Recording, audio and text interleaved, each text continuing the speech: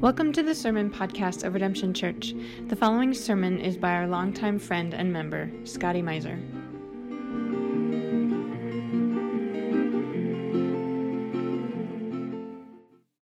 But to Jonah, this seemed very wrong, and he became angry. He prayed to the Lord, "Isn't this what I said, Lord, when I was still at home? That is what I tried to forestall by fleeing to Tarshish. I knew that you are a gracious and compassionate God, slow to anger and abounding in love, a God who relents from sending calamity. Now, Lord, take away my life, for it is better for me to die than to live." But the Lord replied, "Is it right for you to be angry?" Jonah had gone out and sat down at a place east of the city. There he made himself a shelter, sat in its shade, and waited to see what would happen to the city. Then the Lord God provided a leafy plant and made it grow up over Jonah to give him shade for his head to ease his discomfort. And Jonah was very happy about the plant. But at dawn the next day, God provided a worm, which chewed the plant so that it withered. When the sun rose, God provided a scorching east wind, and the sun blazed on Jonah's head so that he grew faint. He wanted to die and said, "It would be better for me to die than to live." But God said to Jonah, "Is it right for you to be angry about the plant?" "It is," he said. "I'm so angry I wish I were dead." But the Lord said, "You have been concerned about this plant, though you did not tend it or make it grow. It sprang up overnight and died overnight. And should I not have concern for the great city of Nineveh, in which there are more than 120,000 people who cannot tell their right hand from their left, and also many animals?" The word of the Lord. Thanks be to God. Thank you, Marjorie. As Amanda was talking about the different Old Testament and New Testament prophets who built so beautifully on the text which came before them to declare the word of the Lord to a people who needed to hear it, I had to chuckle at least a little bit to myself. I thought, yeah, except for the prophet we're reading right now, this book should have been different. This story should have been different. It's named after a prophet. We come to it with certain expectations. We think it's going to behave like any other prophetic book. The word of the Lord comes to the holy prophet of Israel. And then the rest of the book should have been about God's message and how the prophet conveyed it, and maybe something about how the people who heard it reacted. If it was any other book of prophecy, that would have been the story. But it wasn't any other book of prophecy. It isn't. We don't get a good prophet today. We get Jonah. I want to spend a little bit of time recapping, because this is a short book, but I think we need to remind ourselves just how much plot was packed into these chapters. It starts like a normal prophetic book. God brings the word of the Lord to the prophet Jonah, right? He says, here's the message, here's the audience. Immediately, just as we start to get comfortable, Jonah hijacks the genre of his own book by saying no, hard no. And he leaves in the full opposite direction. And at this point, the story becomes a full-blown satire at almost every step. This comedy of errors. God sends a storm to try to get Jonah to turn around. But Jonah would literally rather die. So he attempts suicide to avoid doing his job. And he has the pagan sailors throw him into the sea. He sinks all the way to the bottom of the sea. If you were with us for chapter 2, he actually sinks all the way to the underworld, to death itself. And so God sends a whale to yank Jonah's sorry behind out from the bottom of the ocean. And Jonah finally relents. He says, fine, I'll do it. didn't say I had to like it. He doesn't actually say that, but we can tell that he doesn't like it because when he comes to Nineveh, he doesn't give an impassioned, beautiful sermon. He doesn't even really give a call to repentance. He doesn't even mention the name of God in his sermon. If you break the sermon down in the original Hebrew, it is 5 words long. 5-word sermon, possibly the shortest one we get in all of Scripture. In the English, it translates 40 more days, and Nineveh will be overthrown. Somehow, the Ninevites hear this bare minimum effort, and they know exactly what to do. They pray to the God of Israel, they fast, and they repent, and they completely turn around. Because the book of Jonah, as we've learned week after week, is a story where no one acts like they should. No one acts like we expect them to. The pagan sailors, the ones who throw Jonah into the sea, they're actually soft-hearted, repentant sailors. And they pray to Yahweh by the end, despite being pagans at the beginning of the story. The king of Nineveh, the king of the most murderous, brutal, war-driven nation in the world, is actually very sensitive and humble. The king calls his nation to repentance. This warlord calls his nation to pray. No one's acting like we expect them to. And this is most of all true with God's prophet Jonah, because the prophet of the Lord, seeing all this beautiful repentance around him, wants nothing to do with any of it. And that's what we see in this final chapter. Okay, so we're current now with Jonah. We're on the final season of Jonah. We see in this final chapter the one person in the whole story who hasn't repented. Jonah. While the Ninevites are down in their hometown holding out hope that God will show mercy, Jonah holds out hope for the opposite. And this strange little play at the end of the book enacts between him and God. Jonah accuses God.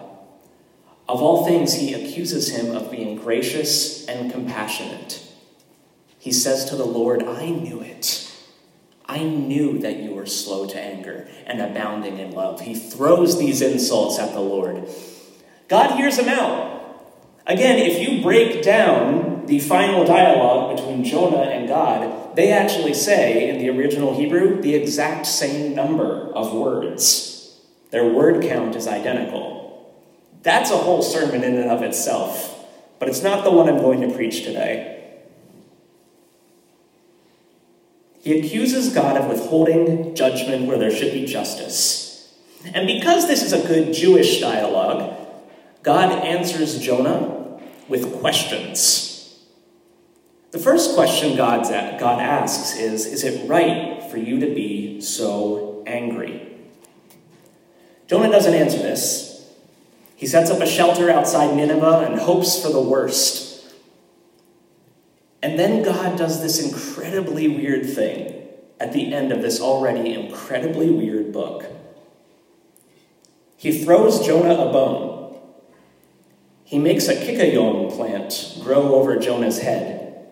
We don't know what a kikayom plant is. Your Bible probably says leafy plant, and it seems accurate. A plant grows over Jonah's head, and it gives him shade while the prophet hate watches Nineveh. And then God makes the plant wither away by sending a worm to eat it. At this point, the reader should be a little confused, like, okay, what's God getting at here? Jonah, never one to be underdramatic, says he's so mad he could die. Again. And God asks one last question. He says to Jonah, if you're so upset about a day-old plant that you didn't grow, aren't I allowed to care about people who I made personally and I've watched live in sin and destruction for generations. And the book ends with God giving one last question. If the answer to that, can I care about these people, Jonah, since you're the one giving God permission, if the answer to that for some reason is no, can I at least care about the cows? There's animals in the city too, Jonah. Are you all right with me loving them?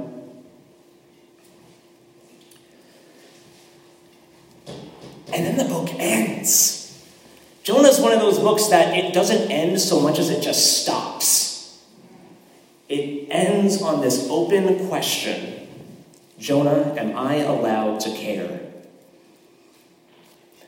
God here, as we see him portrayed, is kind of a frustrated dad. And Jonah is a petulant little child. But this book isn't just a reminder of Jonah. I think this book is written as a reminder to Israel, its readership at the time.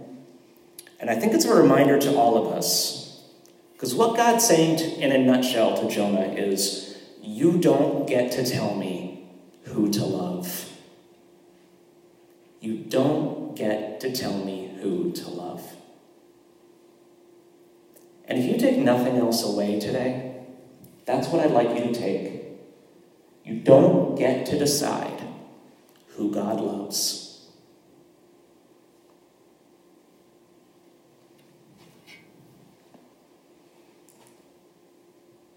So first, I'll put this out there. You don't get to decide who God loves. You don't get to decide where God uses you. And I think that's Jonah's first problem, is that he thinks he gets to decide.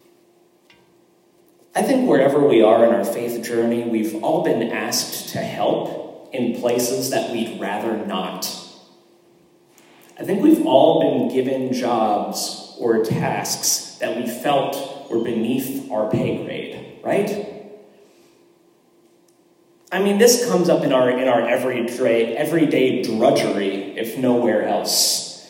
Just taking care of kids, or driving out to get groceries, or doing the dishes, because there's always dishes. Sometimes we get frustrated and we ask God, like, is this really for me? Is this the best use of my time? But I think it gets darker than that.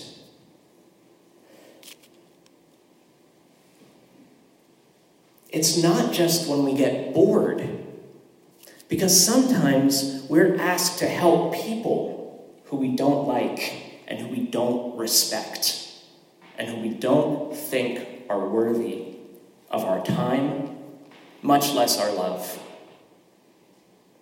And we do everything in our power, like Jonah, to bail. We make excuses. We say it's out of our skill set, or that we don't have time. But if the people we liked were there, we'd probably go. If people who we felt were worth our time, if there were people there who would compliment us in the ways that we wanted to be complimented, we'd probably make time. If there was something more interesting or more worthy of our time, we'd make time, but we so often go the way of Jonah. And we bail on opportunities to be love to others.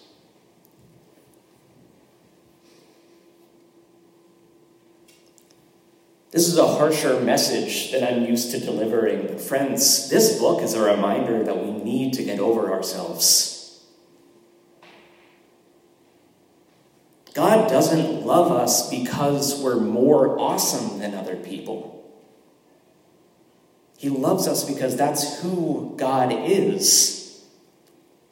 And we're not so cool, right? We're not so holy, and we're not so well-educated that we get to keep God to ourselves, that we get to keep love to ourselves. So I want you to think of that. This week, the next time you get pulled out of your way, The next time your to-do list gets jostled and your priorities, your importance isn't being respected in the way you would like, ask yourself, are you saying no because you genuinely don't have time, because you're genuinely outside of your skill set? Or are you saying no because, like Jonah, you're over-considering your own importance? Over-considering your own agenda? Because if so,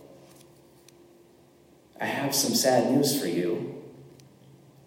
You don't, and I don't, get to decide where God uses you. And you don't get to decide who God loves. Amen? Don't get to decide who God loves.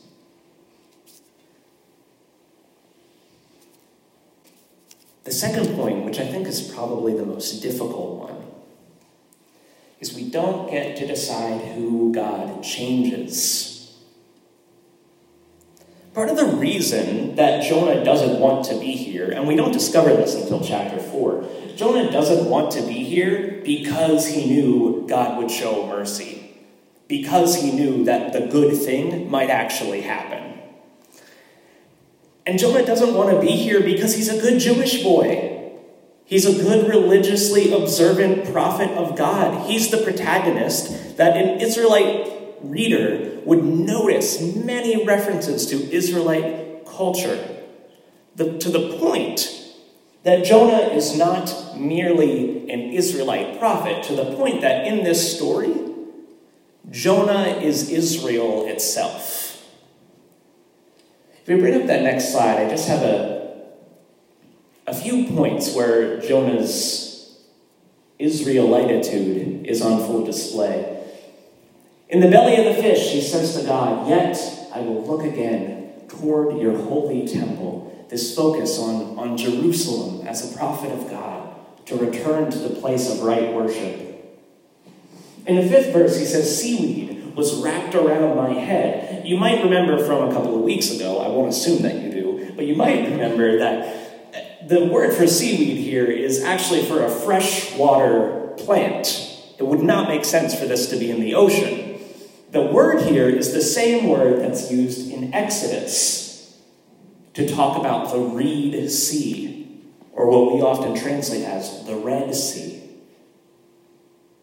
which Israel had to pass through in order to meet God's promise. Jonah is not just an Israelite, Jonah is Israel. Further, in the belly of the fish, he says, "Those who cling to worthless idols turn away from God's love for them. But I, with shouts of grateful praise, will sacrifice to you." Has God asked Jonah to sacrifice to him? No, not in this whole book. All that God has asked Jonah to do is give the message to Nineveh. But this reference to sacrifices, again, would resonate with the Israelite reader, would resonate with the Jewish audience, and they say, okay, I may not like this guy, but I think I am supposed to identify with this guy. We see it even further in chapter 4. This is a little bit more obscure. I don't have this on a slide, but when Jonah goes outside of the city and he builds a shelter to observe Nineveh, he's building a Sukkot. He's building a booth, which was a Jewish festival. Still is a Jewish festival, the Festival of Booths, where people remember their time in the wilderness by living in outdoor shelters.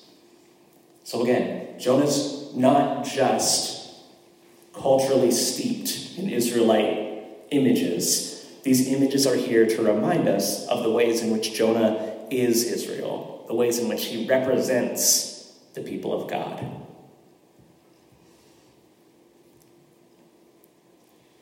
So just buy that with me for a second, that Jonah's representing Israel, and it's not a flattering picture. It's really not. Jonah is God's chosen, like Israel. But like the nation of Israel, he's not very good at the following God thing. He's not very good at his job. He runs away from God. And when he finally does come around to doing what God asks him to do, well, he does the bare minimum and gives a 5-word sermon. But when he gives that sermon, what happens? Everyone repents. It goes great. And it's not because it's a good sermon, because it's really not. Nineveh, this state of brutal warlords, fasts and prays to God. And maddeningly, they seem to get off the hook scot-free. If we're Jonah, and we are, if we're Jonah, we'd be forgiven for thinking this seems a little unfair. That after generations of brutal warfaring, they would get off scot-free within a day.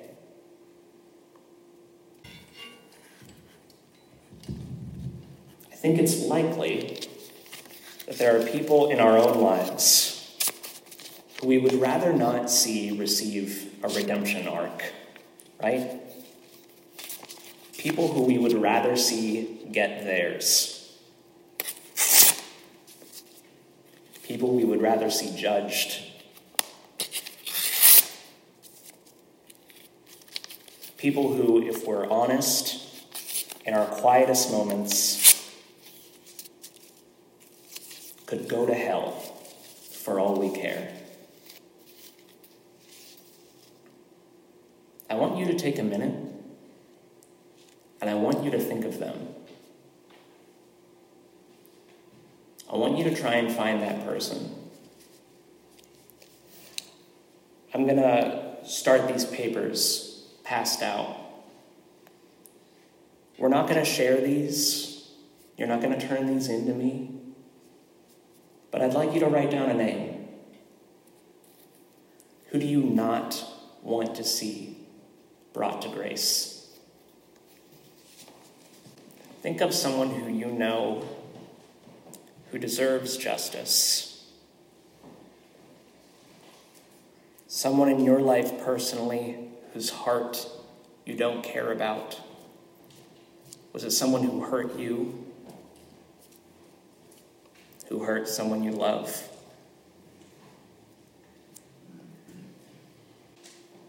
If you have a name written down or not, I'd ask you to hold on to it when you get it written down and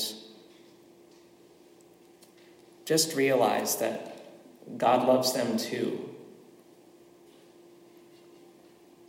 If we could decide it, he probably wouldn't. But we don't get to decide. We don't get to decide who God loves. Amen?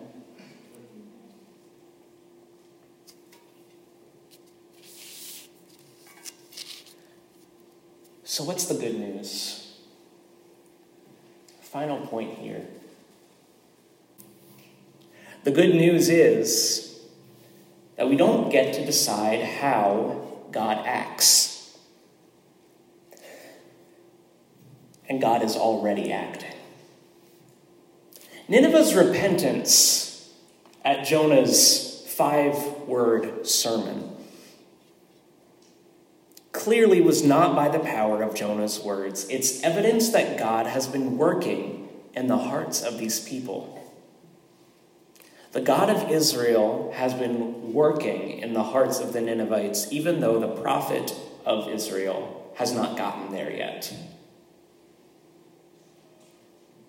And we should be expecting this. In the lives of those around us, we should be expecting that God is already working. God used Jonah against Jonah's will. God rescued Nineveh against Jonah's will. And God is working in the hearts of the Ninevites today without Jonah's knowledge, without our knowledge. Again, God, for whatever reason, chose to redeem Nineveh. Jonah is invited to act in that, but it's not because of him, right? He's clearly not key to the whole thing. But for whatever reason, God chose to redeem Nineveh, and God chose to involve Jonah in that redemption. And we're not told the reason, because frankly, that's not our place to ask. We're not told what the next 10 years of Nineveh looked like. We're not told if this redemption thing stuck. We're not given the discipleship plan of Nineveh. We're not told because it's not our business what God is doing in the hearts of others. But we have been invited. We've been invited to take part in making the world a better place, in making the world a holier place, in spreading God's love. We don't know the reason, but who are we? Who are we to tell God that his love should end the moment we're uncomfortable? Who are we to tell God where his love should not go? This book ends in a question, and it's left open because it is up to you and it is up to me to write the ending. This book is left open because it's up to us to write the ending. Will we go the way of Jonah and dodge God's good work at every turn? And in the end, if we're involved, it will only be in the most reluctant of ways. And our relationship with God will not end, but will always sort of be this patient father and petulant child. Will we go the way of Jonah, or will we write our own ending and come around? Will we be willing to see God's redemption in those who we do not like, who we do not love, and who we cannot forgive?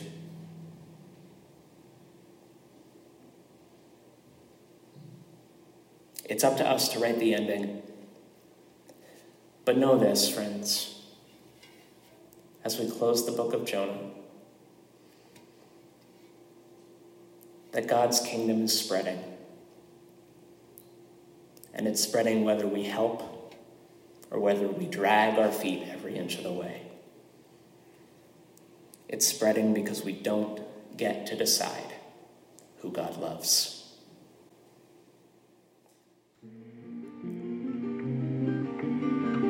To find out more about Redemption Church, visit redemptionbristol.org.